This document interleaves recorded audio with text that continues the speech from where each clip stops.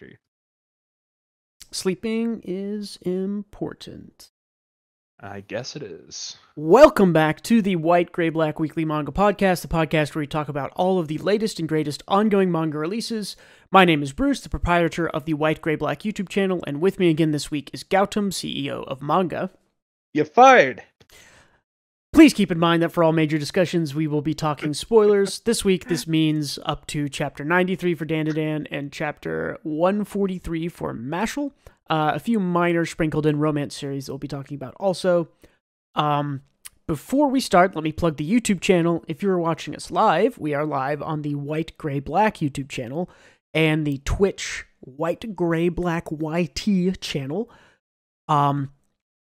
If you want to check us out in podcast fashion, we are on Spotify, Apple Podcasts, and a couple of others.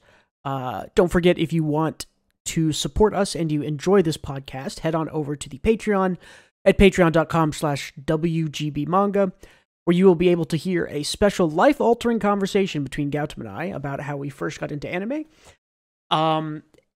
That is now up on Patreon, and it's almost 3 hours long, so if you're looking for any extra content to listen to, that's a pretty good deal. Damn, we talked for a while on that one. We had a lot to say. That was a good. I mean, it's a whole historical, where'd you start, where are you now type discussion, so yep, it was a bunch. It's a lot of extra content, and for only $3, $1 an hour for entertainment, that's a pretty good deal. I'd say so. So let's get started on some news stuff. The big thing today, we were recording this on Valentine's Day, hence the romance theme. Big announcement today was an announcement from Netflix Anime that they are the ones adapting Pluto. So Pluto is a series by Naoki Urasawa, the most well-known for Monster, and also credited is Osamu Tezuka. If you don't know that name, this is the guy whose Wikipedia page essentially calls him the godfather of anime and the god of manga, and titles like that. This is the guy who did Astro Boy. And among other things, the Astro Boy would be the most notable. He also did a series called Phoenix that is incredibly popular. He did Kimba the White Lion, which is the story that the Lion King Disney stole from him. He did Dororo, which was adapted 3 or 4 years ago. Also incredibly popular. He's been dead for close to 30, a little over 30 years. I think he died in 89 from pancreatic cancer, stomach cancer. His claim to fame is he is almost single-handedly regarded as the father of modern manga and anime. He did both. He had his own studio. He did everything. He did Astro Boy, which is kind of the first, air quotes, modern manga. So yeah, and Pluto is the story by Urasawa of it's a retelling of a single Astro Boy arc in about 65 chapters, I think. Really cool. If you have time, go look. There's a 4-minute preview that, in my opinion, looks amazing. And I am in the middle of reading Monster, and I think I might stop, take a break, and read Pluto because it looks awesome, and Urasawa's writing is insane. So I'm pretty hyped for this. I knew Kimba predated The Lion King, of course, but just seeing it written out in our segment notes here, it's so jarring how shameless the ripoff from Kimba to Simba is. It's like it's you just copied homework 100%. Yeah, and I haven't read it, but I've seen a lot of stuff, and it is pretty blatant, the Disney ripoff there. I mean, it's one thing to have two different movies about lions. It's completely different to have them both be the same story. Yeah, but yeah, anyways, that's Osamu Tezuka. Tezuka, again, like I said, just Wikipedia Osamu Tezuka and start reading, and you'll be blown away what this guy has done. I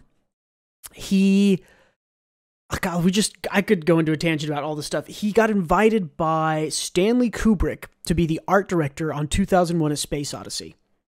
in 60. Yeah, he declined it because he was like, I can't spend a year away from my stuff. But like, that's how famous and popular this guy is.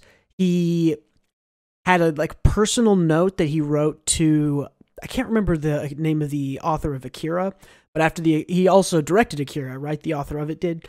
He like has a personal note to him about how much he loved the movie.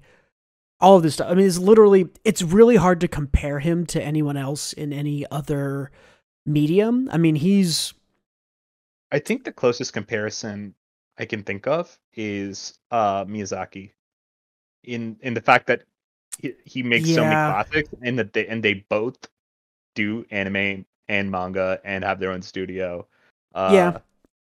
If you were to compare him to someone from another medium like movies, you're looking at someone like Orson Welles or Stanley like Kubrick. Hitchcock. Yeah, maybe Kubrick's maybe a little bit more modern even, but yeah, those type of like huge names, like name recognition dropping.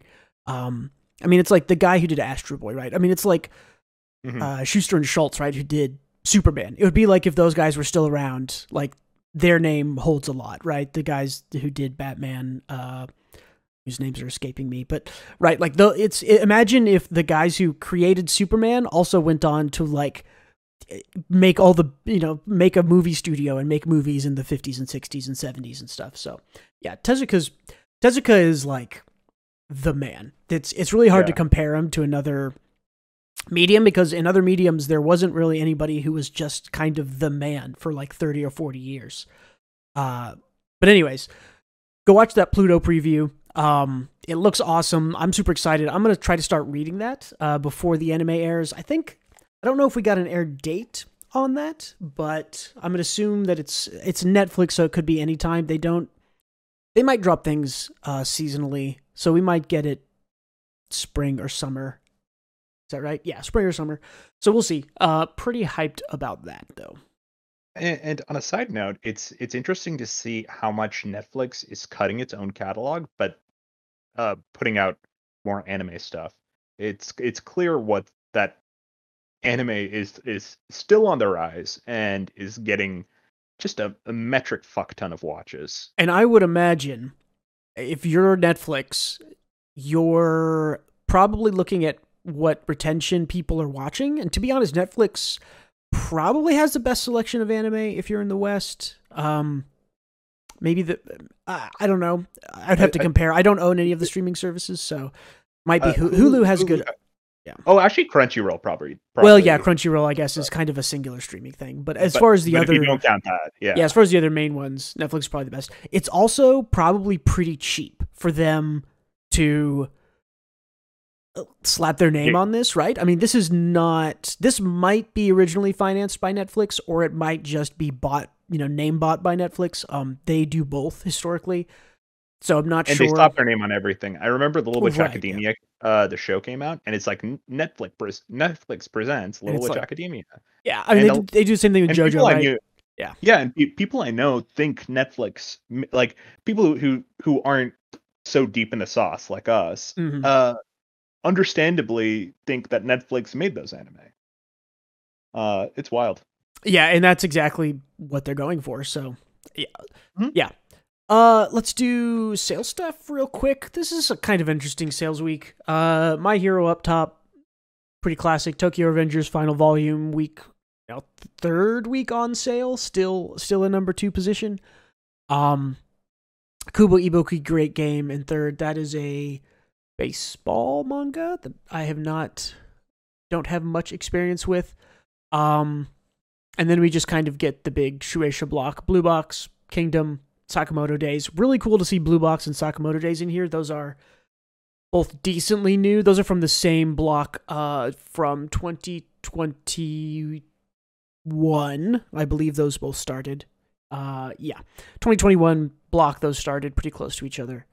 And then we get Smoking Behind the Supermarket at number 7, which is awesome. That started on Twitter like a year ago, and now it is the 7th highest selling manga. Yeah, it's cool. Not too bad, yeah. Honestly, I'm surprised to see it this high up, but I'm happy to. And another thing I'm kind of surprised about is seeing Boruto this high. I didn't think it was as popular as it was. That's yep. Boruto still pulls. I wonder if there's something special because in the how long have we been doing? Like all 5 months we've been doing the podcast here. I don't think I've seen Boruto show up, and it should have had 3 or 4 volumes drop during that time, or maybe just 2 or 3. But yeah, first time it's showed up, so maybe it's something special. It is down there at number 9, but it's still, still selling. So yeah, interesting. Not dead. Yeah. Honestly surprising. I thought it had a rough start, but it probably got good. Who knows? It's doing better, something right. Maybe it got better, maybe not good. I won't go that far, but Tokyo Aliens at number 8. I have not heard of this series. I don't know if this is translated here in the West. I have not heard of it either. I've not heard of it. I might do a little bit of research to check on that. That's the big sales thing. I think the other thing I wanted to give a call out for is My Girl Arakawa. Her new series, Yomi no Sugai, has 1 million copies in 3 volumes out. Japan is in the know. They realize that this series is awesome. Daemons of the Shadow Realm in the West will probably be a flop, and I'm disappointed because the name they chose is bad. We'll see once the anime hits, though. Might pull it up. This is a series that's going to get utterly stifled by a terrible name. Yep. I think that's. I think we're already seeing it, right? Yeah. The Reddit threads. I think the Reddit threads generally have been posting the Japanese name, so it's okay. But even then, people just don't know about it. I can only tweet about it so much about how good it is, and from the author of Full Metal Alchemist, these only second technically original series after Full Metal Alchemist that she's done. It's really good. This is one that I think is going to sit there at the back, kind of middle. 1 million copies in 3 volumes is insane. That is extremely good. I mean, you can look at the top here, right? The number 1 seller. Now, this is in a week's time, right? Or in 3 days' time. My Hero Academia sold a little over 250,000 for a single volume, and that has 6 seasons of anime. That has been running for 5 or 6 years. Yomi no Sugai is a year old, 3 volumes, essentially more than 300,000 copies for each volume. It's selling incredibly well in Japan. So she's the fucking goat, dude. She is the goat, and the series is awesome. I'm gonna guess we're gonna get an anime for that in 1.5 2 years, and when it happens, the advertising for it will plaster all over, from the creator of Full Metal Alchemist, and people will perk their ears and eyes up and pay attention to it. And I think especially in the West, I think the anime is going to be the thing that turns people's opinion on it, and then it'll be one of the top series. But it is monthly, which is kind of the other big detractor, but we'll see. Well, you know what? So is FMA. I think FMA was fine. But I also think that the majority of people who say, yes, I love FMA, it's great, it's amazing, probably did not read it as it was published monthly. Because it was being published. I mean, it started publication, I want to say, in 2002 or 2003, maybe 2004. Ran for 5 years or so, and then ended. I didn't read it while it was ongoing. I watched it after it came out, and then, can go back and read it. But I read it because I watched the anime, and I heard the manga had a different ending, and it wasn't over yet. It was still there's still a decent chunk of it left. So yeah, the first anime I think started in 2006 or 7, so only like 2 or 3 years, which is about half of it. Which makes sense, right? She wrote about half of it. They did the anime. The second half is different. Alchemist Brotherhood catches up with it, but yeah, Yomi no Sugai, Twin Demons of the Shadow Realm, whatever you want to call it. It's gonna be big. Just not yet. We'll call it here though. What else we got? Kindergarten Wars is now a regular on Jump Plus. This is an official series. I'm happy for this series. This is a fun, cute, really well-written little thing. Yep. It's one of those series I wonder what they're gonna do with it, because I feel like there is a pretty staple gag that they do a lot, but it hasn't gotten old yet. So I'm still enjoying the hell out of it. I hope it continues to be entertaining. I think that it's I think it's proven to me with especially the last arc that it's more than just its gag, right? The gag is window dressing and it's fun and funny with the main character, really being into a hot guy. But I do think that with the last arc, it really showed that it can do good writing with the bomb baseball bat girl. So I don't think that it's one note. You don't think that's one note? No, and I think there's a lot of potential in it because you got a good writer, you have an interesting premise, you have side characters that have been great so far. This is also one I think translates to anime really well if it gets there. Just talking on anime adaptations even more. But right, I mean, cute kids, action and explosions, kind of voice actors being able to be goofy and serious. They're assassins, but they are love struck or whatever you want to say. A lot of range in the voice actors you can get out of this. I think this is the setup for being one of those kind of sleeper hits / Spy Family 2.0 type thing. Yeah, I think it definitely has potential to have an anime. I want to see that bear guy. I want to see show me the chapter where this bear guy shows up. I want to say he already showed up, but weren't they dressed in something for the kids? I don't remember. I don't recall. I don't think so, but maybe they have. That I think. And did you add this aliens area thing, or that's old? That's old. It only ended like 2 weeks ago. Aliens area? That ended months ago. Am I tripping? You are tripping. I thought it ended a few weeks ago. That ended last year, November, October, maybe. It's been over for a while. Maybe something else ended and I got it mixed up. Maybe I don't know. Yeah. Oh yeah. It's never mind. It's just the final volume. Oh, probably came out. Released and I thought I was seeing probably to not good sales. That's aliens area for some reason is the one I see a lot of the Twitter people I follow saying they were disappointed that one got axed, but I don't. I mean, I think everything that's been axed deserves it. I think I say that a lot. Aliens area especially. That was just, I don't know. Siren got robbed. Siren got robbed 2 decades ago. I was about to say that's from 2005, my dude, or 2008. So I think that's it for the news. For quick little discussions, actually, why don't you tell me about Mashle? I have been reading this to start and catch up. I think I'm 10 or 11 chapters in. It's pretty fun, pretty funny, good action, interesting. It definitely has its gag. It's sort of deadpan main character, but what's so good about this most recent chapter?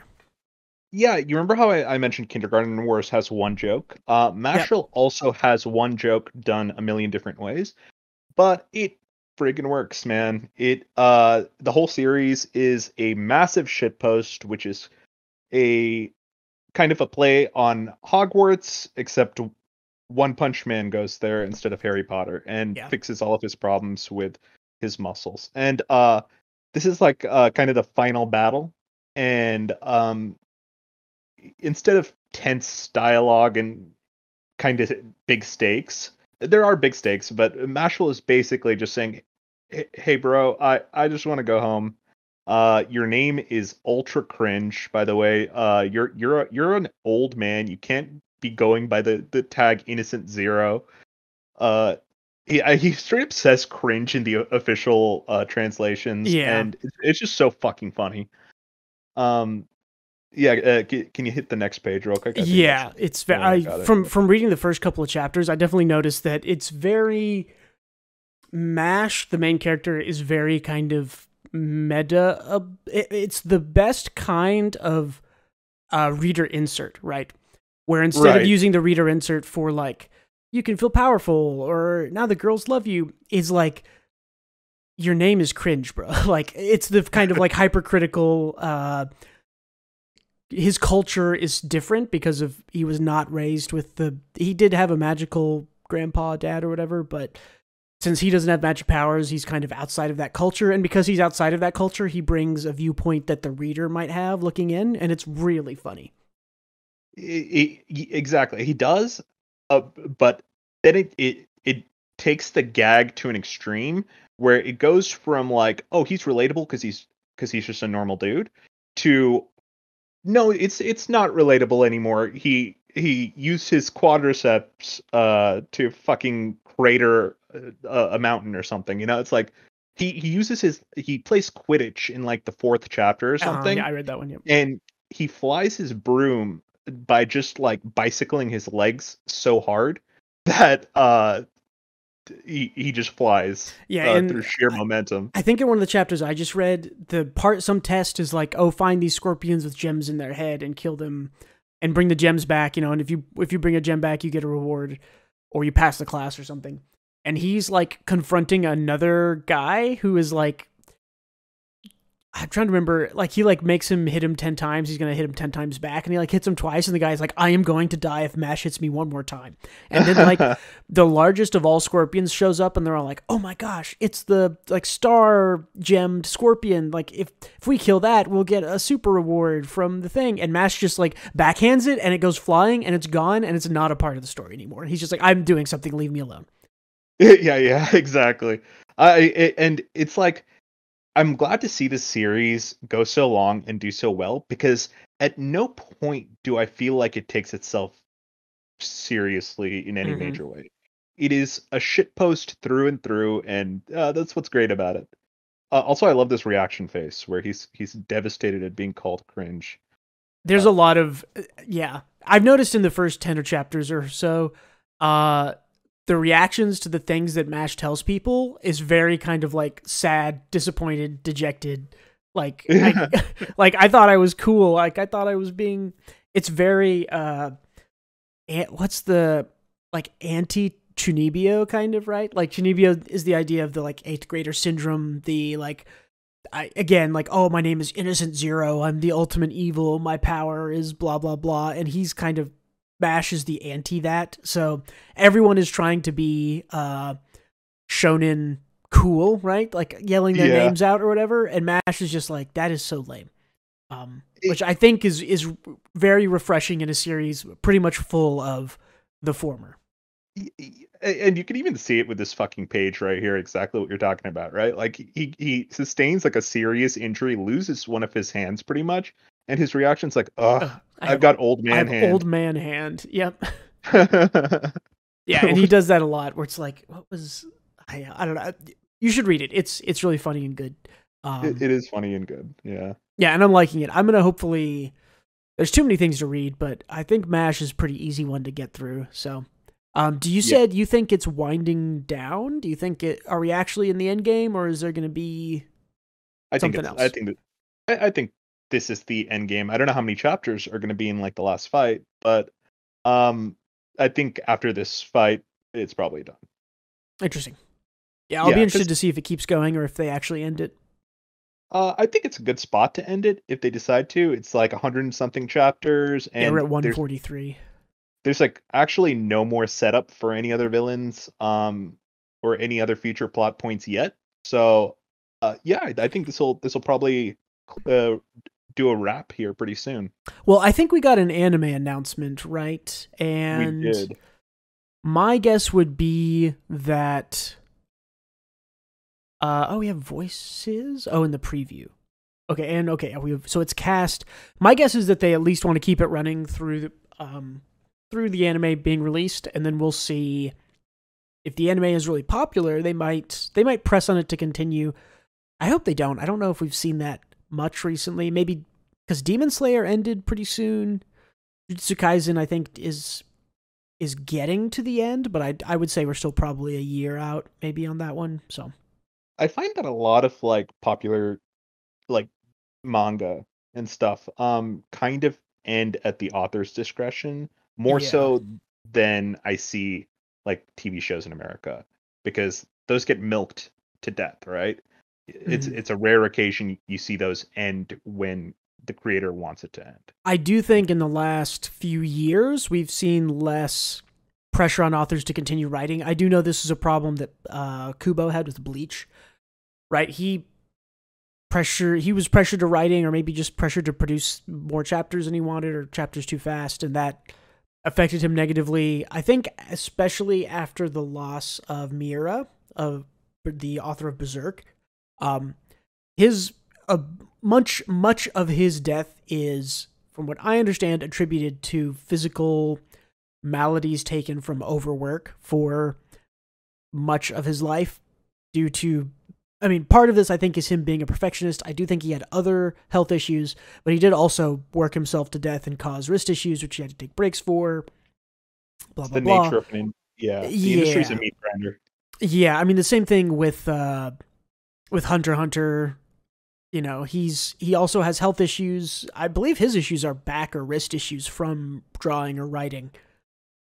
He has back issues. I forget what it's from. I used to know. I think it might be bad posture too from hunching over a desk. So essentially, I think the last couple of years after, losing quote unquote, we lost Miura. Essentially lost the author of Hunter x Hunter, right? He's published a chapter a year over 5 years, maybe. I think in the past 5 years, we've gotten less than 10 chapters, maybe 10. That shit ain't ending, but it's already kind of fucking amazing for what it is. He probably should have just ended it after Chimera Ants, though.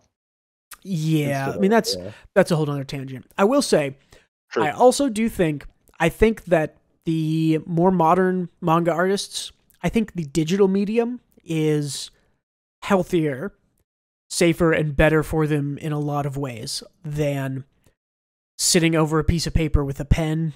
There are more ergonomic drawing, writing, styling tools. The programs allow you to take shortcuts for certain drawing things, repeatable patterns, right? Like Miura's dragon, that's a pretty popular spread. He drew every scale on that dragon, right? A little half circle or something.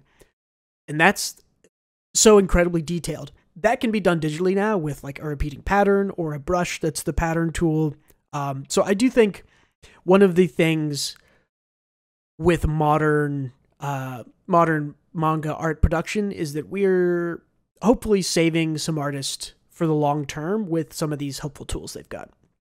Yeah, I think so. Like, you can easily correct any errors too instead of redoing a whole page. I think it was one of his assistants or someone in an interview that said, like, what they saw to be a perfect page, if Mir saw any imperfections in his own work, he'd scrap the whole thing and do it over. Right, yeah. You have to start over because he's doing ink on page, right? And maybe he's got a sketch behind it, but ink on page, got to do it again. Yeah, and in a digital medium, that's like a 2-second fix, I mean, yeah, not even. I have a little drawing tablet, and I've seen people, the undo button people have mapped onto their pen, and so they'll draw a line and say, nope, try again, nope. Anyways, yeah, Mashle, funny. I'm enjoying it a lot. Maybe I'll finish that up tonight. Maybe I've been moving, as you can see. We'll talk about that later, but definitely needing to take a break. So, yeah. Anything else on Mashle, Gautam? Nope, that's about it. Read it. It's fun. I would like to talk about DanDaDan, which will transfer us with a little bit of romantic background into our Valentine's Day topic. So this chapter, the art in this chapter alone is great. I think I have 3 spreads after this.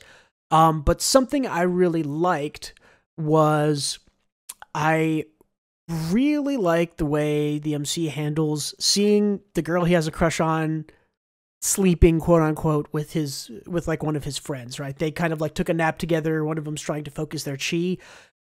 We know this is platonic, and Ken does not. But the way he reacts to it, you read this chapter, right? Yeah. The way he reacts to it of like, okay, this sucks. But I can't worry about this right now. We're about to be invaded by aliens. I'll deal with this later.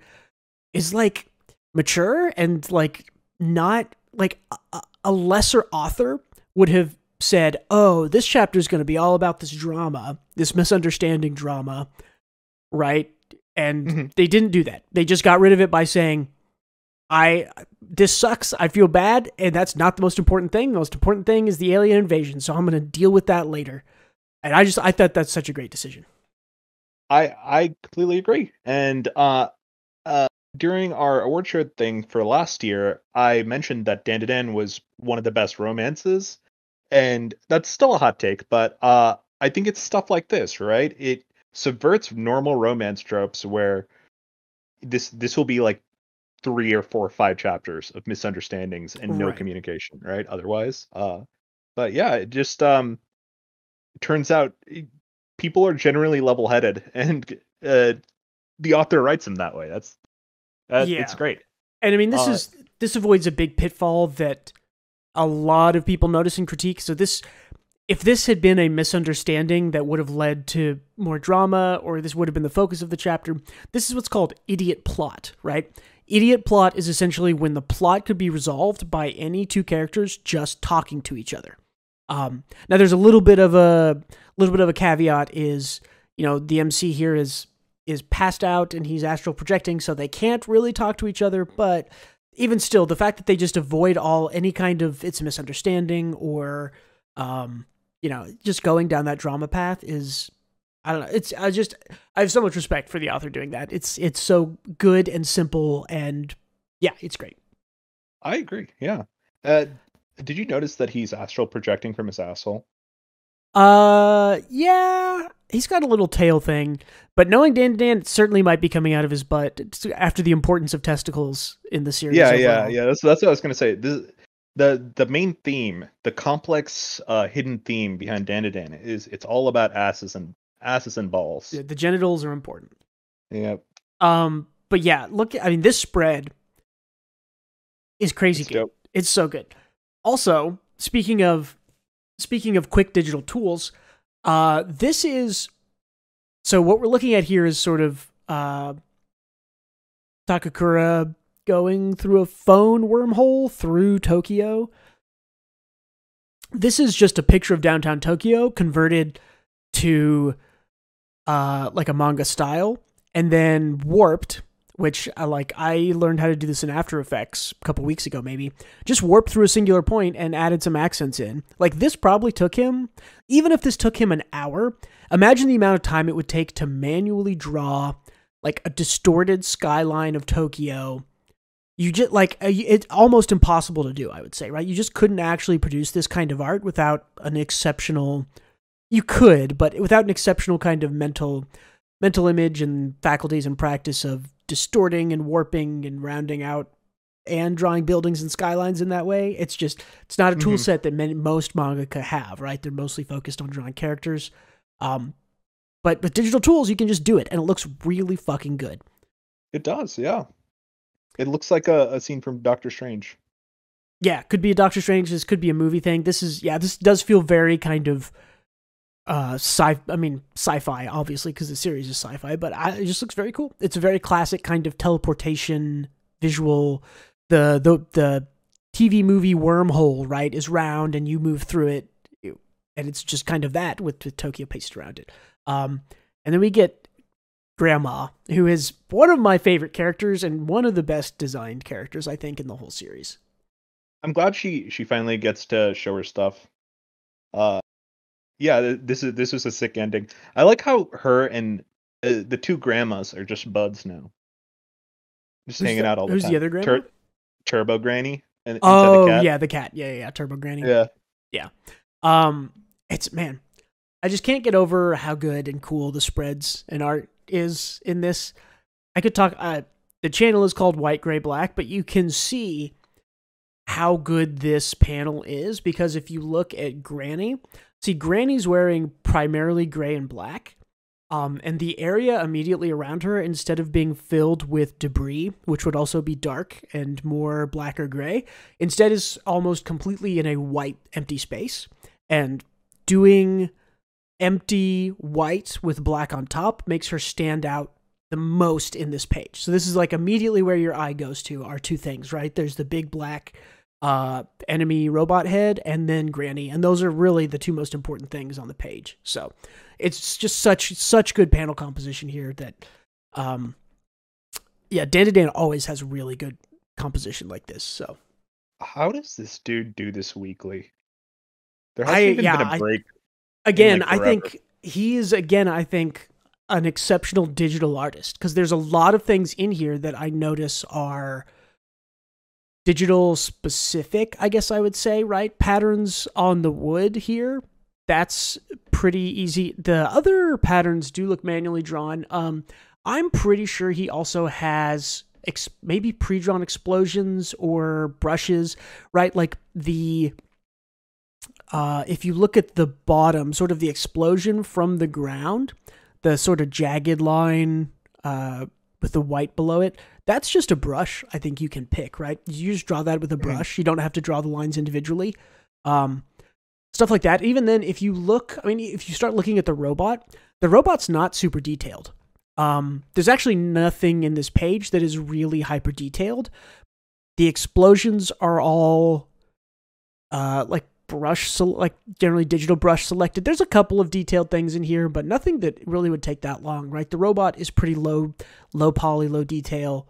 And the two characters, it's just good, simple. Small parts of it, like there are a million small parts that work really well that come together. Like look at the motion blur on the bat, for example. Yep. It's just like that at every piece, like of the panel you look at, you know. So I definitely think DanDaDan is, you said it exactly. It's a lot of small pieces, and the sum of all those little choices this author artist is making make it work in lots of ways, right? Absolutely, yeah. It hasn't missed yet, so it has not. And I remember for the first, I don't know, year almost, we were kind of like, okay, it's really good, but can it stay really good? I'm kind of missing X, Y, and Z. But yeah, I mean, again, here, panel composition, excellent. Again, Granny, the sort of dark black on white, is one of the most stark contrasts you can do other than white on black. Composition here is great, right? The composition is so good, right? Her cape is blowing off the page right to where you're supposed to start reading the page, right? On the far right. So you start from her cape, it brings you into the character, you keep moving left, you're brought down by her dark legs to see Takakura, you're brought up by the explosion, and then back down left because the explosion out of the robot is actually going down into the other panel. It's just so good. Like the flow of the pages here is something that makes his action paneling and action composition so good. Also, Granny just looks cool. I don't know. She's a great. Granny does. She has the fucking cool guys don't look at explosion pose. She has the glasses. She's got the cigarette. Where you can't see her eyes because it's a badass action pose. One cute thing is that she holds the phone up so that Turbo Granny can also hear and talk.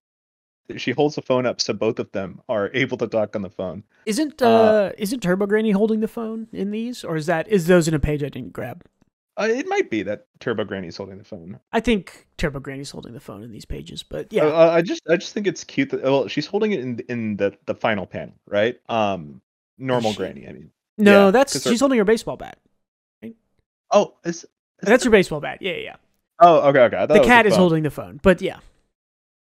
Turbo Granny also has like a gremlin face this whole time, and I think she's become so fucking cute. It's such a great character.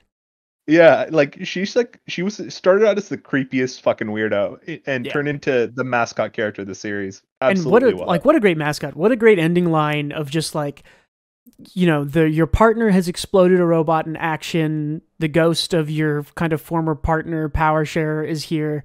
And what does Turbo Granny say? He says, "If you eat the chips on the shelf, I will kill you." Which is just like classic. Also, I love Takakura's, he does the shocked face, double hands on glasses. That's like his pose when things surprise him. And it's just one of those weird, unique things that's in this series that's just so good. Yeah, and you know, like the author does this for all of the characters so well, especially Momo draws so many like different types of reaction faces. Everyone focuses on how great Anya from Spy X Family's reaction faces are, but people should be giving fucking DanDaDan more credit for how good the reaction faces It's got are. a lot of good ones. Yep. Yeah. I'm trying to think if there's anything else. Anything else to say on DanDaDan? Nope. I think this is a good chapter. We're right in the middle of it, but I think we'll get more. There'll be more to talk about as we wrap up this arc. Yep. Oh, I was going to say one prediction is, my guess is we're going to get maybe a chapter or two of Takakura and Granny, and then we're going to cut back to the other three who are training. The assault's going to start, Deus Ex Machina / not really, but saved by Takakura and Granny showing up. That would be my guess for how the plot goes, but it has never gone in a predictable direction previously, so we'll see. I do like that Ira is the only kind of competent fighter. I thought that was interesting. Yeah, she's maybe the least developed character, but she's still really unique. I don't know if she showed up in this chapter like that. I didn't grab a picture of it, but I love her eye patch. I think that gives her a cool look. I think previously her design was pretty plain, but giving her the eye patch makes her look really cool. It just go read. It's not in any of the pictures, I don't think, but yeah, Ira in the eye patch is very cool. And she had her arc was like one of the most tragic flashbacks, and it had some good development, but I think it feels like she doesn't have much development because she kind of acts the same as she did when she like entered the series, Yeah, so and I think we'll get a little bit more with her in this arc for the combat and stuff, but it's very much the One Piece style where it's like when you introduce a new character or you're adding a crewmate, they go through their major arc, and then once that's over, they don't really change. They are a consistent character. And I think that is okay for other series to do, and I think that's the kind of character Ira is. I think she was introduced. Yeah. I think she developed in her arc.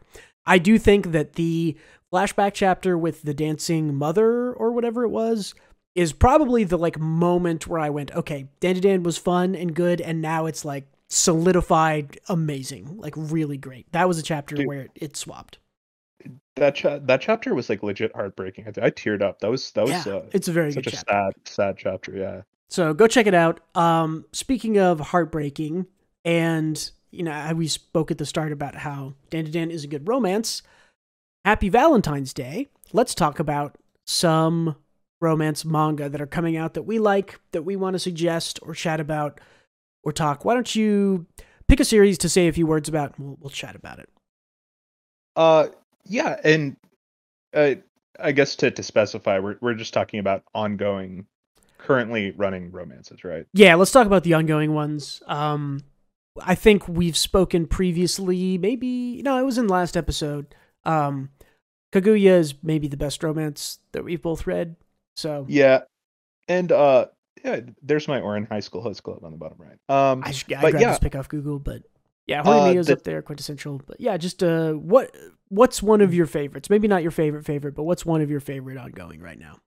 In my opinion, the best running romance, and it is my favorite and the best running one, in my opinion, is The Dangerous in My Heart. Mm-hmm. Also wrapping up, I think. But yeah, I think everything on my list is mostly adult romance stuff. But The Dangerous in My Heart is actually like a teenage romance. And I think it does it so goddamn well, because I feel like a lot of romance, not a lot, I think that's hyperbole, but a decent chunk of romance stuff writes kid characters. They just want to use a high school setting. They're written like adults. Right. And the only thing that indicates that they're children is they misunderstand each other and don't communicate. And that's just a tool for the author to drag the story out. It's easy a plot, yeah, like we were talking about. And that's what usually annoys me about romances. I think The Dangerous in My Heart is so fucking well written because the characters go so much growth. The main character is this edgy little guy, and he develops the first chapter is like, the first few chapters are like super Chunibyo, where he's like, I wonder what'll happen if I kill all my classmates, kind of thoughts. But like, he's not like that as a character at all. Like, he completely grows out of that in a natural way. It addresses teenage insecurities. I just think it's so well written. And I think the romance also works really well. So Yeah, that's I've not read good all news. of this. I have read this first maybe 20 or 30 chapters and kind of caught up at the end. You're right. The characters are sort of naive and innocent, but not stupid, which I think is the dividing line of that kind of high school romance that causes issues, right? Where sometimes they just think, oh, kids are stupid, and I'll just make them be stupid around each other and, draw the wrong conclusions. Whereas in this one, it's like, okay, they're naive, love is new, they aren't familiar with it, but they aren't stupid, right? They're still kind of emotionally mature where it matters. It's a really good series. And I think every single point there are misunderstandings like every romance manga, but the misunderstandings always ends with them talking it out and clarifying stuff. So that's never really a point of drama, because they talk and have communication. And I think that's a theme with all of my picks is people talking to each other. What's that term you use? Like stupid writing or something? What was it? It's Like, called idiot plot, right? idiot plot, yeah. Any plot point that's introduced that could be solved just by two characters talking to each other is idiot plot. It happens. I mean, it's a notorious in rom-coms, right? Where it's like, I thought you wanted this, and you thought I wanted, it's anything where it's just if the two characters just sat down and talked to each other and didn't misunderstand would be resolved. That's idiot plot, and it's rampant, and it's generally not very good. Right. And I think most of my picks dodge that. Yeah. Because that's usually the type of romances I like. I usually drop the ones that frustrate me too much. Yeah, makes sense. Let's see, one of my favorite. Yeah, hit me with one of yours. I mean, I'm a big fan of Son of Bisque Doll, My Dress Up Darling. That one had a down arc. I think we talked about it 2 weeks ago. I talked about how it's back in stride. It's still very good. But just the general sort of romance of it and the point of view of Marin, kind of as the girl being head over heels for the guy as opposed to the guy being a super simp, was refreshing and well written enough that I enjoyed it. Blue Box is also really good. We mentioned that in the sales thing. That was up there at number 3 or 4. It's pretty good. It isn't perfect, but it has... Reading it chapter to chapter is a little bit different than looking at it kind of as a whole series, because chapter to chapter, it'll make little things, go, oh, that seems like idiot plot. They just need to talk to each other. And if you just give it 2 or 3 chapters, they almost always do, which I think is good. And I think the one shot of Blue Box, if you really want to read a really good one shot romance, Blue Box is excellent. I will say, as sort of big point of discussion, I think Nagatoro, Irijanide Nagatoro-san, don't tease me, Miss Nagatoro, whatever you want to call it. Just a really good series. It's got I don't know. It's got good fun art, has interesting reaction faces like we were talking about, good characters. After it kind of gets past the wow, this is actually bullying, which it does fairly quickly in maybe 5 or 10 chapters. It's really sweet and wholesome, and the last arc, or the last kind of setup, my guess is for the finale or the confession, has been really good because it's rooted in character growth. Both of them are kind of hinging their confession on having a success in their what do I say? The guy wants to succeed at a placement test for college, and the girl wants to succeed in a competition, a judo competition. So they're both sort of like, hey, if I do well here, if I grow as a character, then I can take my next step to grow even more.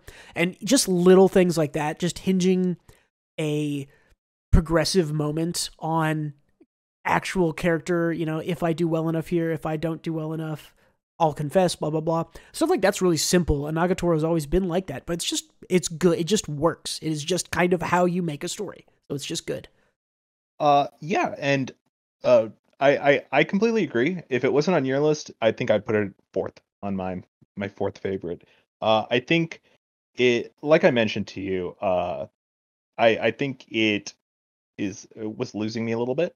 Mhm. But I still think overall, um, it is this one of the strongest rom-coms currently going. Uh, and the cast of side characters is fun too. I Yeah. really only dislike the president.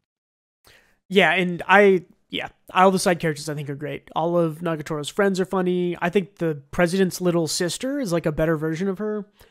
In this Yeah. current arc, Nagatoro's older brother and older sister are both in it, and they're both fun because they're similar to her. Um, yeah, and we talked about this maybe last week in our hot take thing when talking about romance, but a lot of romances like this live or die on their side characters. Yeah, I'd agree. And most of them are strong.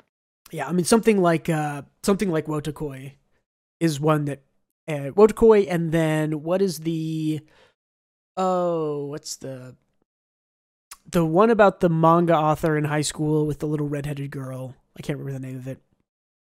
You're in high school with the redheaded girl. Oh, it's like some gal thing. No, not a gal thing.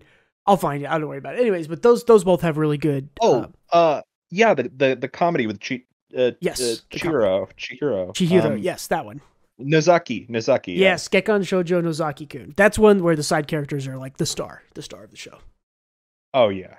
Uh, I actually think, surprisingly, I think Nozaki and Chihiro are legitimately the funniest characters. They are still very But good, yeah. the side characters are all hysterical and well written. Yep, for sure.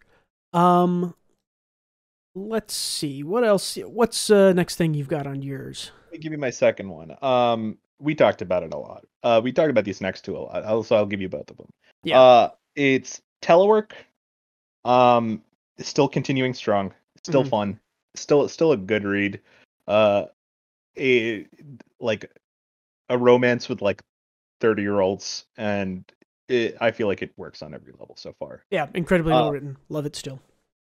And Smoking Behind the Supermarket. I think that one is also pretty unique. And I think everything works about it. Like the characters are both interesting, and the premise is unique, and smoking isn't bad for you, kids. That's What I learned. that's literally, I would say, my only complaint, because yeah, it's very good. I hope there's more progression in it eventually. This doesn't feel like a long running series, and it does feel like the progression is slow but intentional.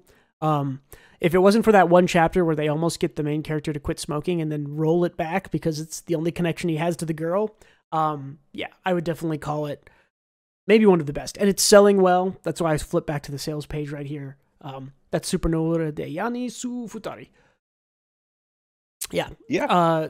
Yeah, those are both really good, and I agree. Adult romances are on the rise.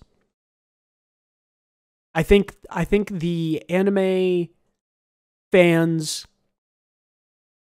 of the late 90s, early 2000s, like we are, have aged up and aged out of a lot of the less mature romances, and I think that the more mature stuff is attracting us, and has been for the last couple of years. So Yeah, and there's like a market for it, right?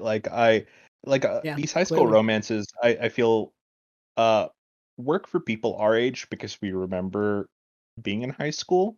And I feel like The Dangerous in My Heart, for example, for me, I remember having those insecurities or those phases, you know? That's why it works for me, but I feel like I can relate more to telework and Smoking Beyond the Supermarket as an adult because that's how romances feel as an adult. Yeah. And like you said, they're all anime fans, so they have to supplement lack of relationship with something. Yeah. And you might as well do it with adult romances. Yeah. There is also something to be said about where buying power lies. The more I think about it, maybe the less surprised I am to see Smoking Behind the Supermarket, at that, what was it, 7 out of 10 top bestseller list, because kids might get their allowance to buy, One Piece or Demon Slayer or Jujutsu Kaisen once a month or twice a month or something. But adults always have money, and if something grabs an adult, we'll buy it. And so I think these adult romances there is definitely an angle for adult focused media. Agreed. Yeah, I mean, Deadpool showed, what was it, was Deadpool the first R-rated movie to pass $1 billion or something like that, and it blew everybody's mind. But past $1 billion? Yes. I think that's right. I think that's right.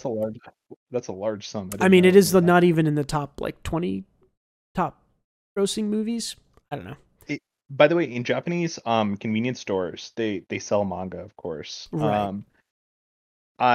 If I owned one, I would put this manga right next to the cigarettes. Yes, absolutely. And you would make money for it. That's a smart choice. Yeah. I also wonder, I don't know enough about, I know a little bit about smoking culture in Japan. I know that it's a thing that the black company kind of overworked office people do, which is that it generally is pretty pervasive there. Whereas they also get stupendously blackout drunk, miss their trains and sleep in capsule hotels, and then go back to work the next day. So yeah, it's fucked up. Yeah, but I think the cigarette thing in general appeals to those again, those people, and those people have money, so they're able to buy it. It appeals to me as an ex-smoker, right? Like, so I think it. I get it, right? I get it. Like, if you've ever smoked cigarettes, you probably love cigarettes, even if you quit them. So, yeah, I don't know. The theme works. Even I just hated that one chapter where they said cigarettes aren't bad for you. Well, they didn't necessarily say cigarettes aren't bad for you. They just kind of not so many. They walked up to the line of, hey, what if these people both stopped smoking because the main guy got cancer from it, and we can deal with that. Fuck? And then they were just like, nope, he doesn't have it. Doesn't have cancer. It was a joke. It was a joke. You can smoke still. It was bizarre to even it's bizarre that they brought that up, because it's like nobody wants to think about that in a lighthearted rom-com, right? I wonder. I hope for the future of this series. I do hope that, not even necessarily that something happens, I do hope that they eventually quit smoking together, and maybe that's the end of the series, right? That they've stopped smoking. They can't smoke behind the back of the supermarket, so the story's over. I don't know. I would be pretty content with that as an ending, just because I don't know, like, smoking's bad. There's not a good upside of smoking. It is kind of sad to hinge even one tiny minor little good thing to smoking like this series does, of like, oh, you might meet a cute girl by smoking somewhere specific. But yeah.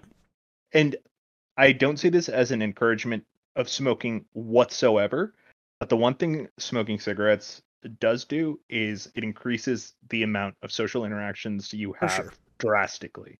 Yep. And be it good or bad, right?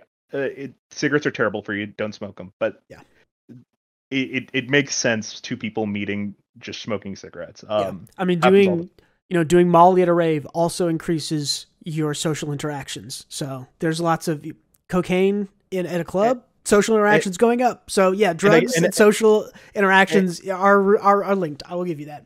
I can't wait for that manga. Right, just two crackheads falling in love, dropping acid behind the rave on a Friday night. Two of us. Hell yeah, romantic. Yeah, X star X. Well, I'll give you my last one after I hear some of yours. Yeah, I was gonna go through a little speed run of the ones that I think are fun, if not super valuable. Doki-chan, which is a super short form Twitter post, essentially once a week.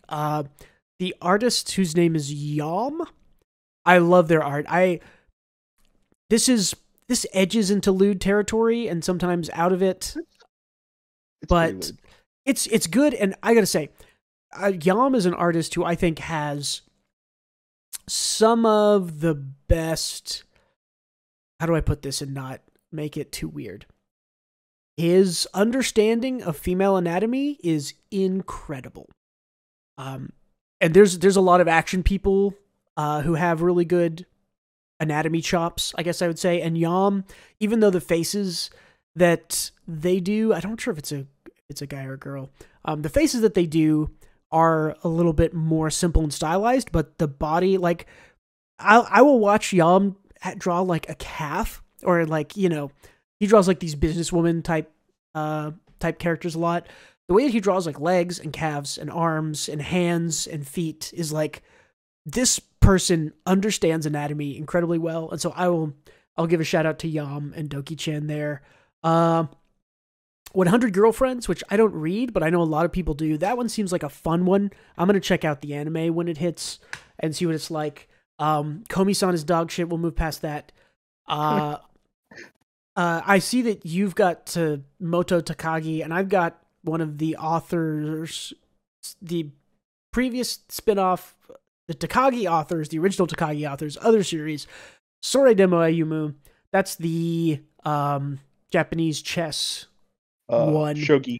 Yeah, Shogi one, which I think is the best of the sort of three that he does, which is like Takagi, the Shogi one, and there's a ninja one, which I haven't really read much of the ninja one, but the Shogi one is the best thing.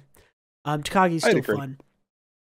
Those are all pretty cute and sweet, though the progress is not the focus of them. I think Kanan-sama is pretty good and fun. That's a pretty short series. I think it's usually 9 or 10 pages. A little ecchi, but not too ecchi. Endlessly devoted guy dates a demon girl. The last arc they've been doing is like meeting her parents. I think it's fun. Yeah, those are all just a couple of fun ones that I enjoy. So my issue with Doki is very popular, by the way. But my issue with Doki and similar manga that have this issue is I hate when the male protagonist doesn't have a face and it's supposed to be a self-insert of me. See, I hate that. I think it can be done well. I think for Doki-chan especially is one of the better uses of it, because it's not about the guy, and it's not really a self-insert because you never are really you're never really seeing the story from the point of view of the guy. You're almost always seeing the point of view from a female protagonist. So the faceless guy is just sort of meant to be. That's why it feels like a self-insert. It is. Right? It is in a way a self-insert, but it is less. I'm trying to think of how it is less of a. I can insert myself into the situation, and this girl's endlessly in love with me, and more of it's a two-way self-insert, right? It's if you're a girl reading this, you can insert whatever guy you want on the other end, and if you're a guy, you can insert yourself there. And I don't think that all self-insert characters work like that, right? I don't think if you're looking at like a harem protagonist that looks generic and is meant to be a self-insert, I don't think that girls reading that are going to be able to just insert the boy they like onto that blank canvas. Whereas I think in Doki-chan, I think it works more in two directions. So I'm a little bit more forgiving of it. And, you know, I can totally see that. And I don't even think this is a flaw, right? I think this is a preference thing, and it's just not my preference. Yeah, for sure. And like either way, I don't want any self-inserts. It's kind of my preference. It's like, I just want characters. Yeah. Because I don't need to project myself onto a character. I'd rather have two well-written characters, and I can relate by relating to these other characters that are and developed. I would kind of I do. I would kind of say in Doki-chan, and this is not true for all. This is not true for most self-insert or kind of blank generic characters. Sometimes authors use those as a way to say that character is just not that important. And I think that's more what Doki-chan does, because I do think Doki-chan is one of the better blank face character using series. Something like what's the big boob thing? Tawawa on Mondays or whatever it's called. That Izaki-chan? No, it's it's called Tawawa something.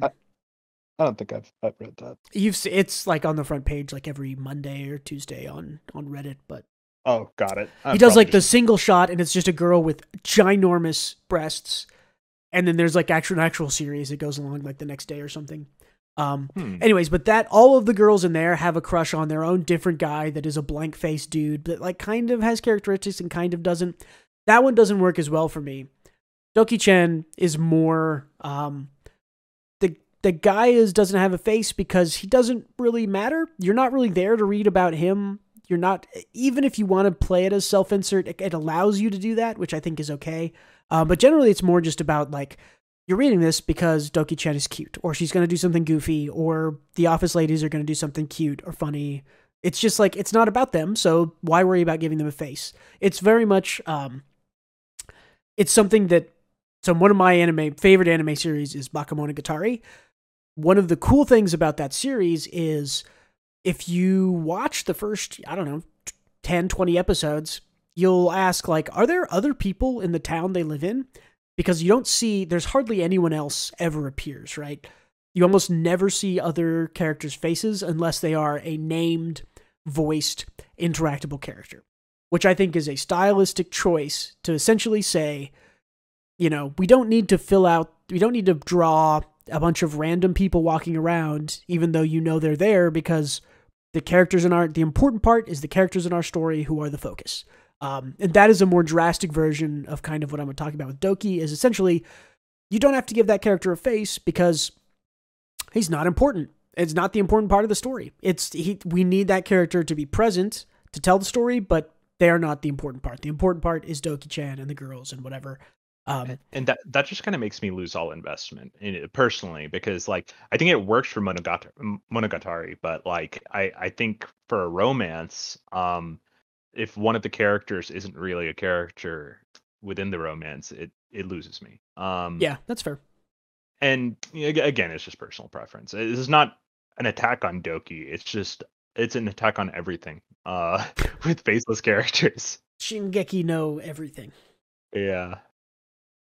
Yeah. Let me give you my last one. I talked about this before briefly. Like I think I just mentioned it. But this one's an award-winning one. I think 2 or 3 years ago, it won quite a few awards. It's Insomniac's After School. And yes, we talked about this a couple weeks ago, I think. Yeah, very good, very fucking good. I'd recommend everyone read it. It's like The Dangers in My Heart, except less comedy, a little bit more drama, but the characters are really well realized and flawed, but also on the opposite end of the spectrum, just like they're just human as fuck. And I don't think there has ever, like, there's not been one single one of these classic misunderstanding, lack of communication romance tropes.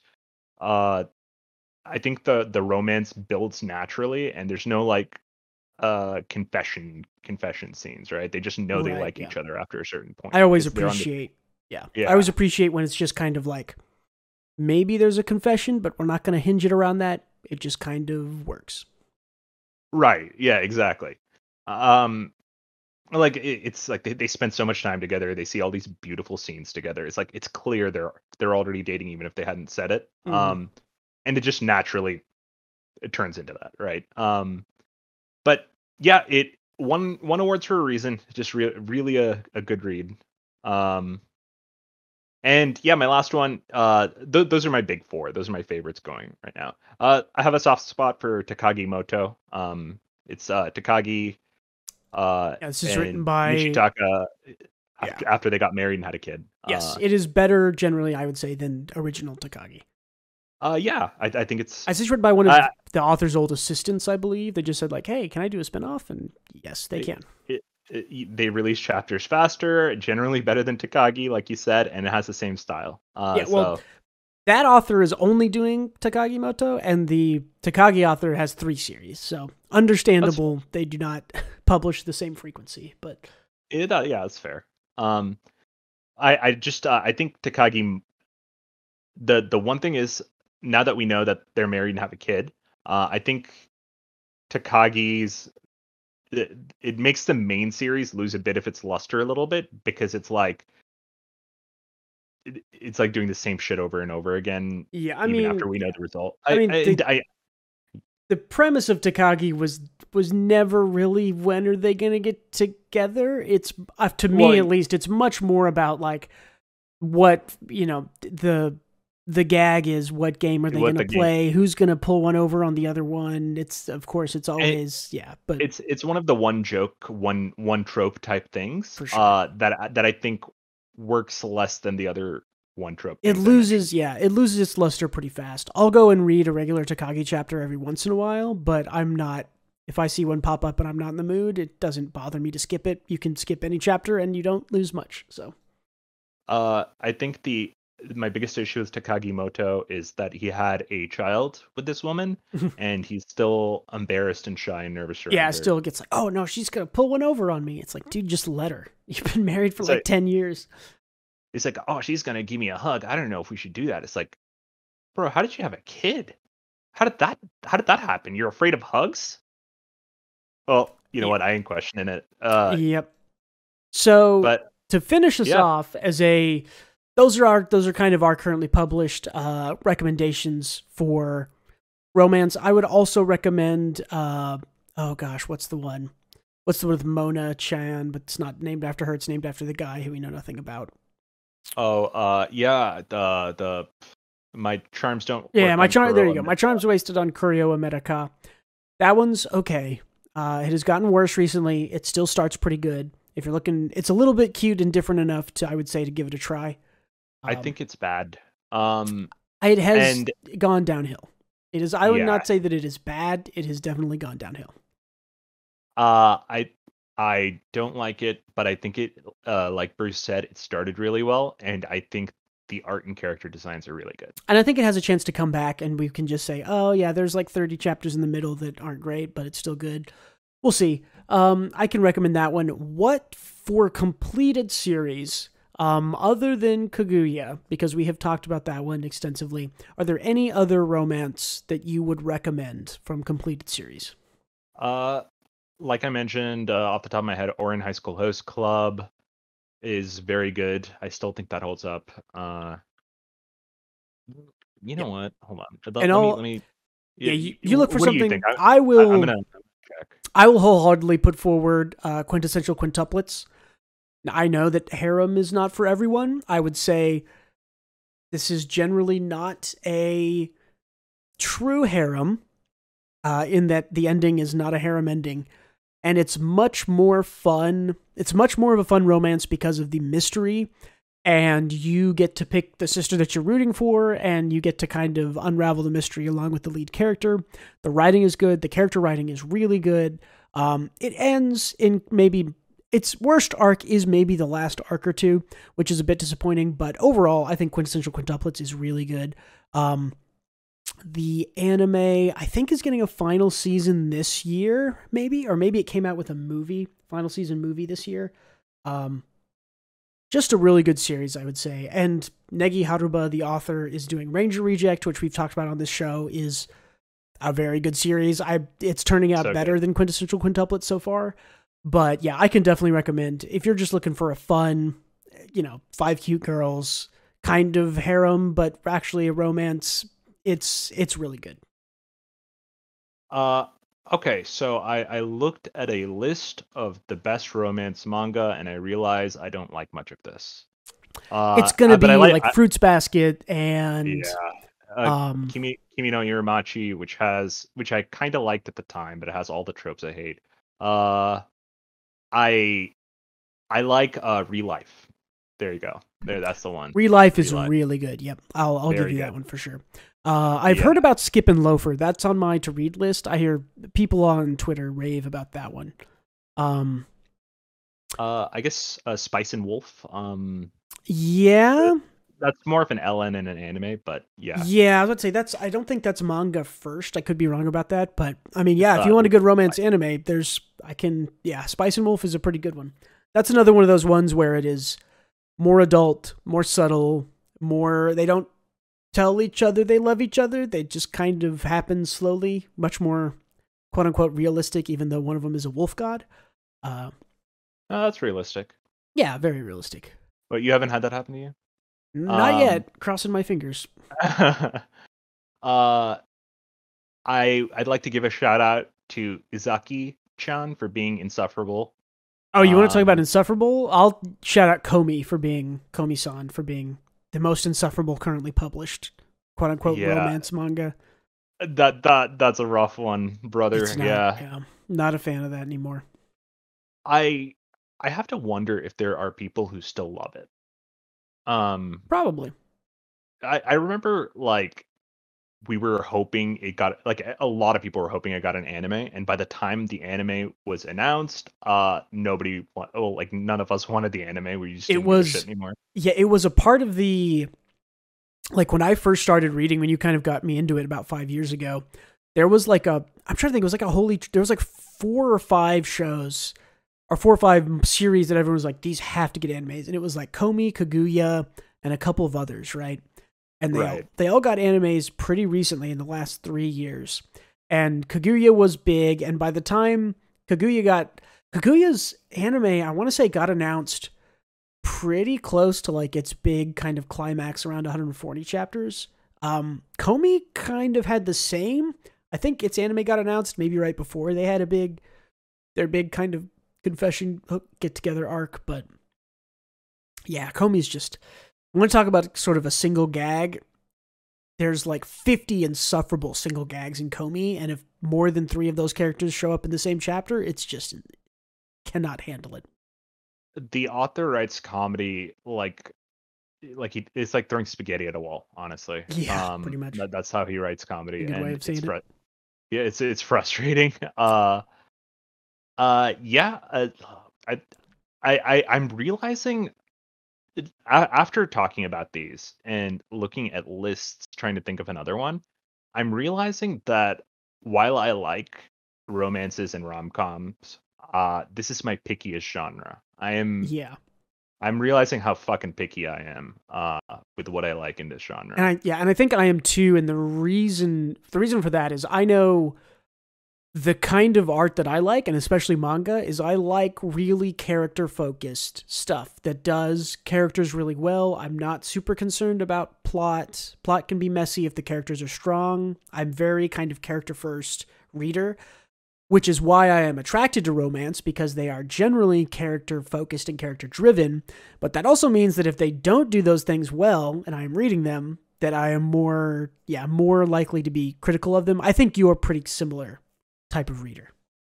Yeah, very much so. And I this also has a lot to do with that the romance genre is saturated with people who haven't experienced a ton of romance themselves. Yeah, or a lot of, I mean, we talked about this last week with my Bleach hot take of everything just kind of being a Bleach redo. Art in general is based on the art that's come before it, and a lot of these romance stories are just, they aren't true romance. They aren't based on the author's personal experience. They are based on all of the other romance that the author has read, and it's their own version or take on it. And those are not as good. Not as good as experience leading to writing. I agree. And, I feel like most of the stuff on our list here falls into the category of, I feel like the author is breaking tropes and doing certain parts of the rom-com or the romance very well, which is why we have it on the list. But the reason the other 1,000 romance manga aren't on the list is either we haven't heard of them because they're too many romance manga, or they're bad. Yeah. One last shout out for one that I think is good. I think we also talked about this last week. The story between a dumb prefect and a high school girl with an inappropriate skirt length. I think that's a really good one because it's a solid one. Because it's very Reiwa era. They start dating in like 20 chapters of, the 30 or 40 that are currently out. That's a good one. Ones that I know from Twitter, Skip and Loafer is one that I hear everybody talk about as a really good one. So check some of those out if you're looking for romance to read. Skip and Loafer. You haven't read it, right? I have not read it. It is on my plan to read list. It's about 50 chapters right now, I think. It's just one of those ones that I follow a lot of the shoujo, manga, anime YouTuber creators, and they're all like desperately in love with that series. They say it's the best thing ever, so I'm interested to check it out. I like the female main character's design. Yeah, She the looks designs, apparently both of them are really great. So, anything else to say on this Valentine's Day about romance manga? uh I thought of one final romance manga. The only harem I think I like. The World God Only Knows. Yep. Ended with the best girl. You can go read it. Uh, but yeah, I'm looking at some of the Skip and Loafer stuff. I like how plain the main girl looks. I feel like there is there's a definite marketplace for not conventionally attractive looking female characters in anime. Like do you remember Isaacin? Uh Get him, I think I do something. not recognize that name, no. Keep your hands off of Isaacin. It's about three girls making anime. Oh, yes. Yeah. I thought one of the best character designs was the girl with the glasses. I'm forgetting her name. Yeah, the small girl. I don't remember their names. Oh no, the really tall girl with the the tall glasses. girl. Yeah. The like money grubber. Yeah. Yeah, exactly. I really like her design because I don't think she's supposed to be attractive, right? She's not attractive.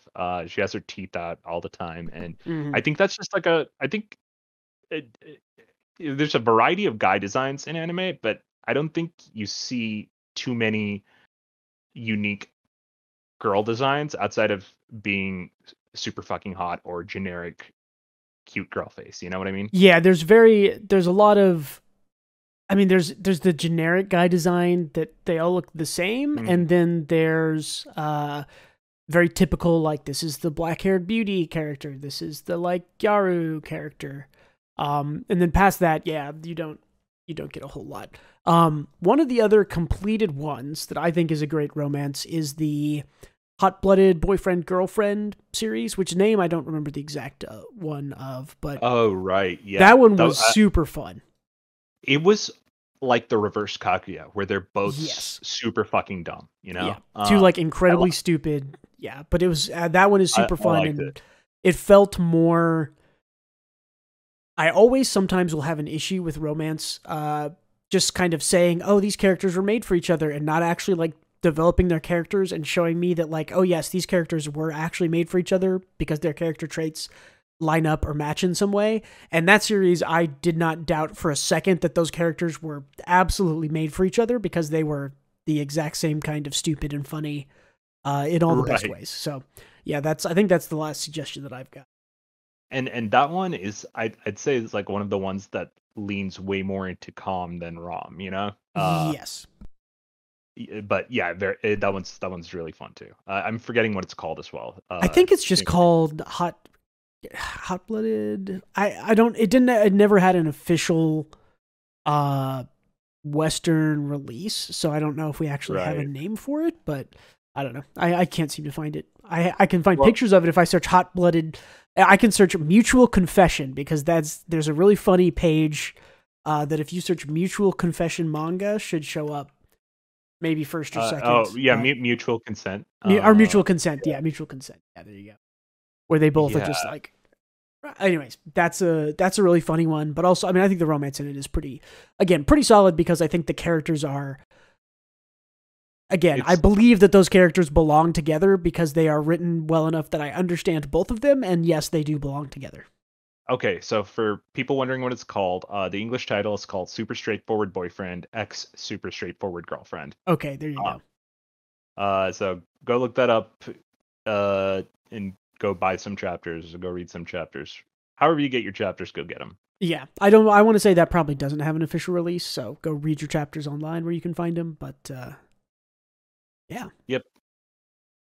Well, yeah, I think that's about it for our Valentine's Day main romance topic. Yeah, hopefully, if you or your significant other, if you both like romance, go get some volumes of Kaguya, or suggest that you read together those two. Or if you are lonely, like the rest of us probably are, live vicariously through the self-insert in Yam's Doki-chan series. I have a hot god wolf girlfriend, so I'm fine.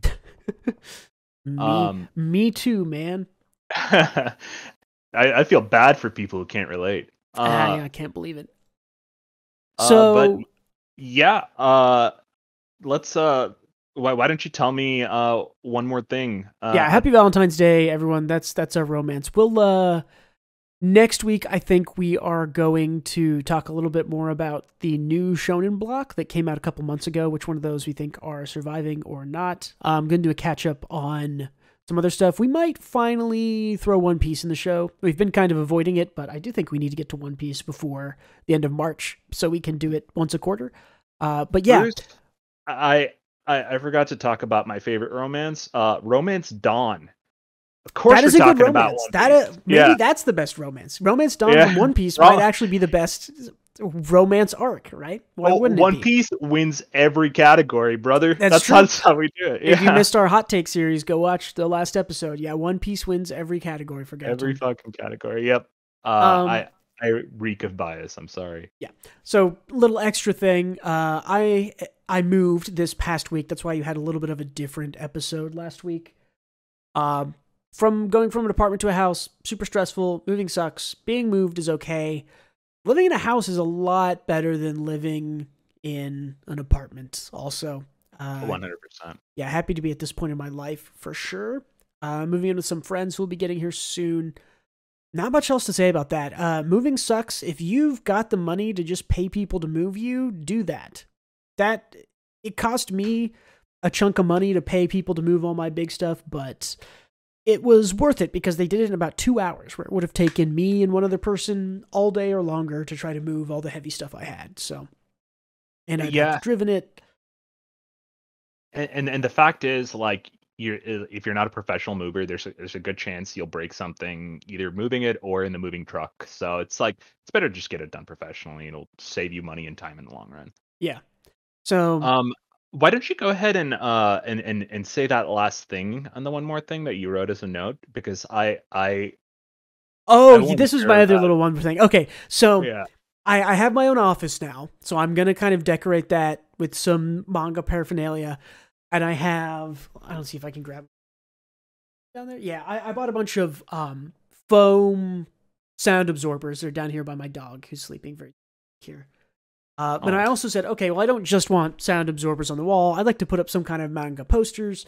And I looked on Amazon, I looked some other places, and I was like, I can't really find anything. And then I found, here's just a bunch of manga panel pages in cards. And I was like, cool, I'll just buy those, and then I can put occasionally, I don't have to use all of them. I think it's like 50 cards or something.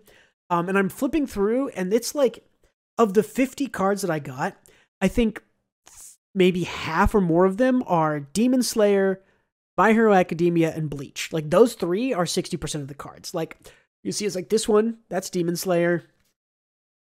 That's Naruto. Attack on Titan. My Hero. And then it's like, My Hero. That's, what is that? Bochi's, that one science thing. I don't know. Those are pretty cool, though.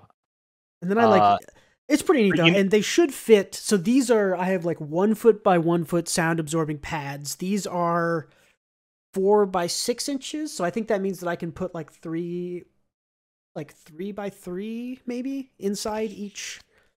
Yeah, I think I could put like a 3 by 3 square inside, like a 4 squared sound absorber pad. I don't know. I'm going to figure out how to do that. You should hopefully see one behind me somewhere next time I do this. It should be back there. I'm going to have to move my camera, but. Yeah, so in our notes, Bruce bought some wall arts, and half of them are Hero Academia. And I wrote, bro, what? Because Bruce, like me, I will say, is one of the biggest Horikoshi shit talkers. He's a great artist and the worst writer in Jump. Dude, you lost the shit talking privileges. You're a fan now. Well, this is random. Keep in mind, when I bought this, it had not these exact ones, and it just said it's 50, random pages. So I didn't know, right? Like, am I getting? Because I thought, okay, out of 50, I was like, there'll probably be like 2 or 3 from a couple of series. And it's like, no, there's only about 8 series in here. And there's a couple of one-offs, right? Like, I don't, like, do you know, can you see this if I hold this up? Am I still broadcasting on? I'm watching on a delay. Oh, is it still up? So if you can, do you know what this series is? Because I don't know what this is. If you're watching the video, tell me, and you're looking at this page, tell me if you know what series this is. Hold it up to the camera a little closer. Yeah, I'm moving it closer. It's some girl. Is this? I don't think this is Kakaguri. There is a Kakaguri page in here, a single one. She looks like five other. I know it looks so generic. Right? I have like it could be anything. But like there's like one Dr. Stone page. There's like one Black Clover page. There's actually a bunch of Haikyuu pages, which is cool. There's like one page from Noragami. Can we focus? There's like one Noragami page. Lots of Attack on Titan, which I'm cool with. I like Attack on Titan.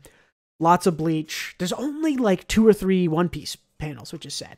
It did give me okay. This is a great My Hero page. This of the Upperclassmen 3, whatever they're called, the big 3. Oh, yeah, Mirio, Sun Eater, and the girl. And yeah, I don't remember it. Yeah. Hajire, something. Yeah, and there's like 2 assassinations. I'm pretty sure actually they gave me a page. Spoilers for Assassination Classroom. I haven't read it. I think this is like the climax of Assassination Classroom. Wait, don't tell me. I started reading that 5 years ago and I never finished it, and I still hold out the hope that I'll finish it one day. Also, I just noticed these. Okay, I'll try to find another one. These are clearly like stolen because I won't use that page, but the Assassination Classroom panel I have on it has not a scanlation group, but like a hosting sites tag. It has a manga stream, which is like a hosting site, has a manga stream watermark on it. And it's like, wait a minute, these aren't official. You can't just do this. So I may have just given, I mean, granted, I paid like $15 for all these, so it's not super expensive, but yeah.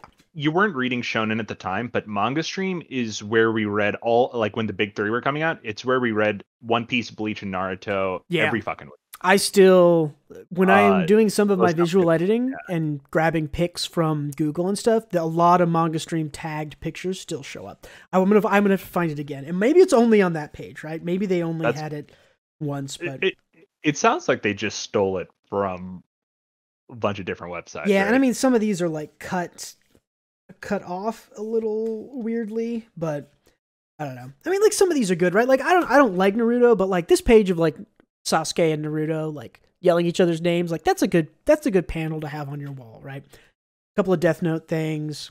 Wait, you haven't even read Naruto, have you? No, I have not. I do not think I would like it if I did.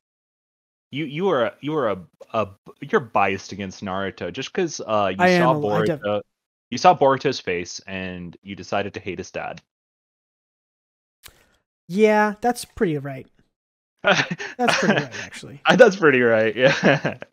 I don't know. I've seen the well animated stuff from the anime, and it's like, yeah, it's got good fights. It also ripped some fights from other animations. Like, I think it was in Naruto where they literally just grabbed the like art from the Cowboy Bebop movie fight scene where that's the one. Yeah. So it's like a Bruce Lee fight scene that inspired that Bebop scene. Yeah. Well, here I'll like cover it up, but like you can see in this corner here. Let me see if I can get where is it? Oh, is this the ass class? It's like you can see the little manga stream thing down there in the corner. That's really funny. Which is hilarious. Yeah. But anyways, hopefully those will be up. It's actually not as bad as I thought. There's maybe 6 My Hero things, but they'll be pretty I was just joking. I think those are cool.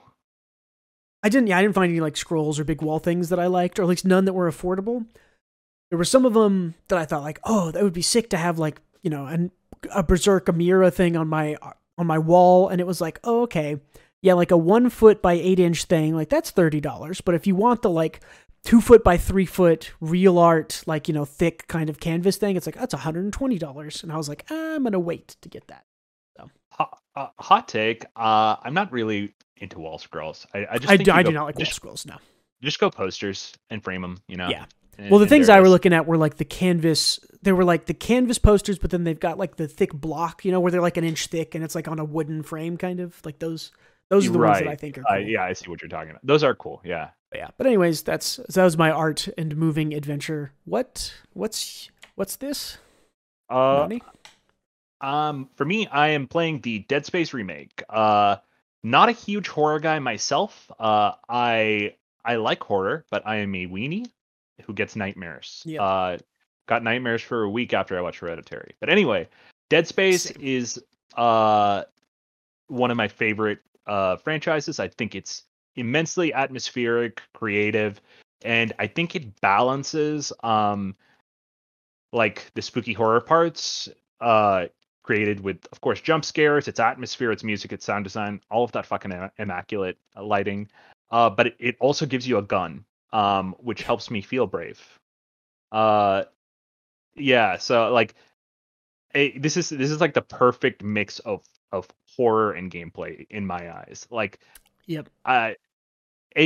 And going too much further in any other direction does not work. Like, I don't know if you played this, Bruce, but I played Alien Isolation. No, I've watched people play it, but I've watched all the Alien movies. I love that franchise. I think the Xenomorph is fucking cool. I don't think it's scary, really, in the movies, but I played that game. Terrifying. yeah. Freaking terrifying. I saw a clip from it like yesterday or 2 days ago, and it's like the alien like comes into the room, the guy's hiding under a bed, it leaves, the guy starts to come out, the alien just comes back into the room again and is like, did I bait him out? Checks again, like leaves, the guy sits under the bed, the alien comes back in, crouches down, looks like it's not looking under the bed, and then it just like looks at the bed and lunges, and it's like, oh my god, you cannot do that. I still don't understand. They talk so much about how much effort they put into Alien AI. It's like 6 AI systems talking to each other every time. I think I either watched an interview or on a podcast. Maybe it was No Clip who did it. I don't remember, but somebody talking about how it like there is a system. It's so cool. I have to tangent on it. They have like 6 different systems for the alien that all talk to each other or don't talk to each other depending on how much information it has. It has a map of everything, and it has a knowledge of your last position or where it last saw you. If you make a sound, it knows where that sound comes from, but it doesn't always know how to get there with the map. It like will turn these AI systems like on and off depending, and so it's like incredibly smart, and like the worse you are at the game, the louder you are, the smarter the AI systems get. And if you're good at hiding and dodging it, then the AI systems kind of disconnect from each other because it loses information, and it's really cool. Really scary too. It's exactly like you said, and it's like it slaps another aspect of reality on top of it. I say reality, but you know what I mean. Like if you throw like a noisemaker into a different room, the alien will run to it, and it'll find out it's a noisemaker and get so pissed off that it will start sprinting down hallways in rage, looking for you, like hauling ass, like twice your movement speed, sprinting, and if you throw another noisemaker, it won't go to it because it knows you lied to. It knows you did a big lie to its face, and it's very disappointed. It's super interesting. I would like to see that AI reused or used somewhere else. But yeah, I've heard nothing but good stuff about this Dead Space remake. They've apparently, it isn't just like the same game with new assets. They've like removed the tram so you can just seamlessly travel to the rest of the ship.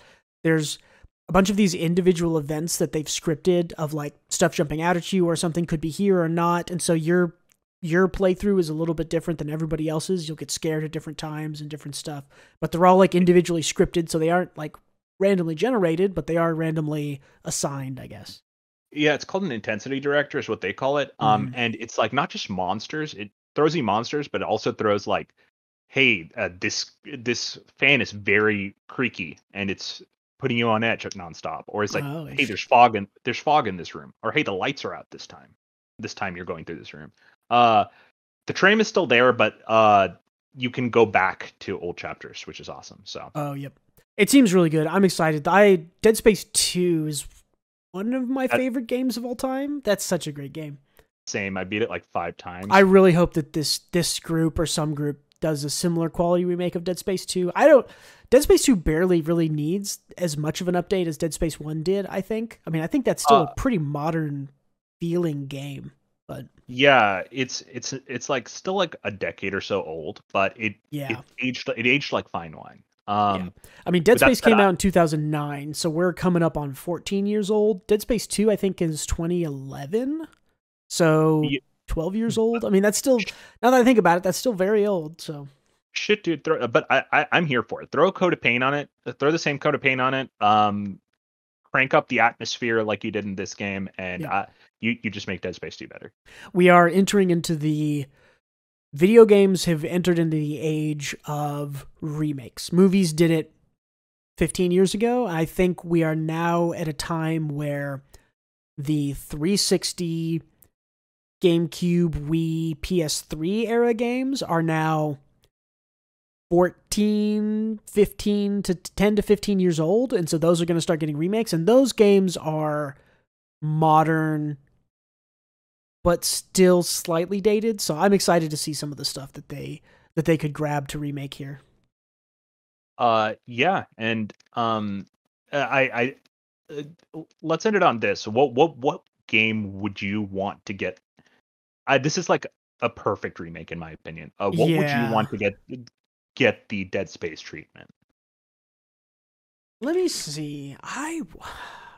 There's so many to get the Dead Space treatment. I would say there's do you have yours? I'm thinking of mine. Yeah. Say yours and I'll keep the Metal Gear Solid series. That's a good one. Yeah.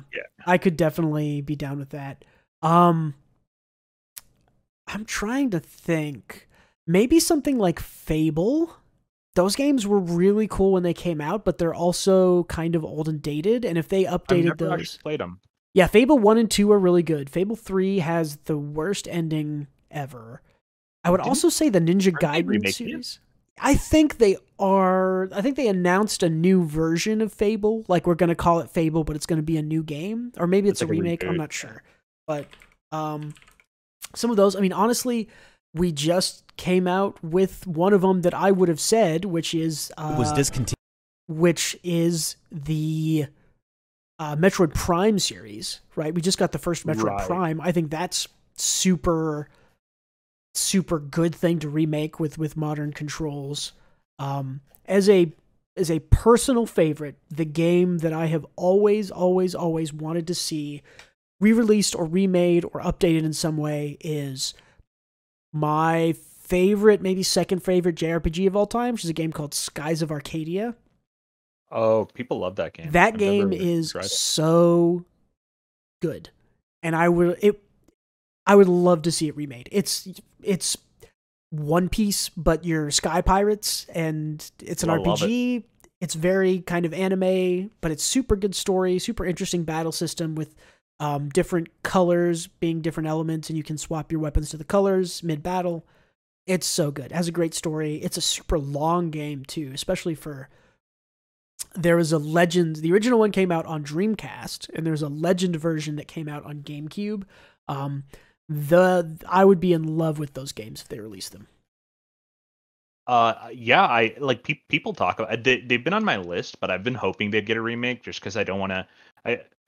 It's hard going back to games without like modern quality of life changes, you know? Yeah. It also, so that game's owned, I think, by Sega. So don't hold on hope for that. Sega makes pachinko machines now. So pachinko machines, and they hand off Sonic to other people to make. True. Oh, final thought, Jak and Daxter. Yeah, that's my other one. My other thing, Jak and Daxter, Ratchet and Clank, Sly Cooper, all of those, I would love to see more. We just kind of don't have those games anymore. Ukulele came out, but wasn't quite the same. I love those action platformers, and we just don't. Me too. Don't really get them anymore. I absolutely adored them as a kid. Those were like my favorite types of games. Yeah, same. But they just don't exist nowadays.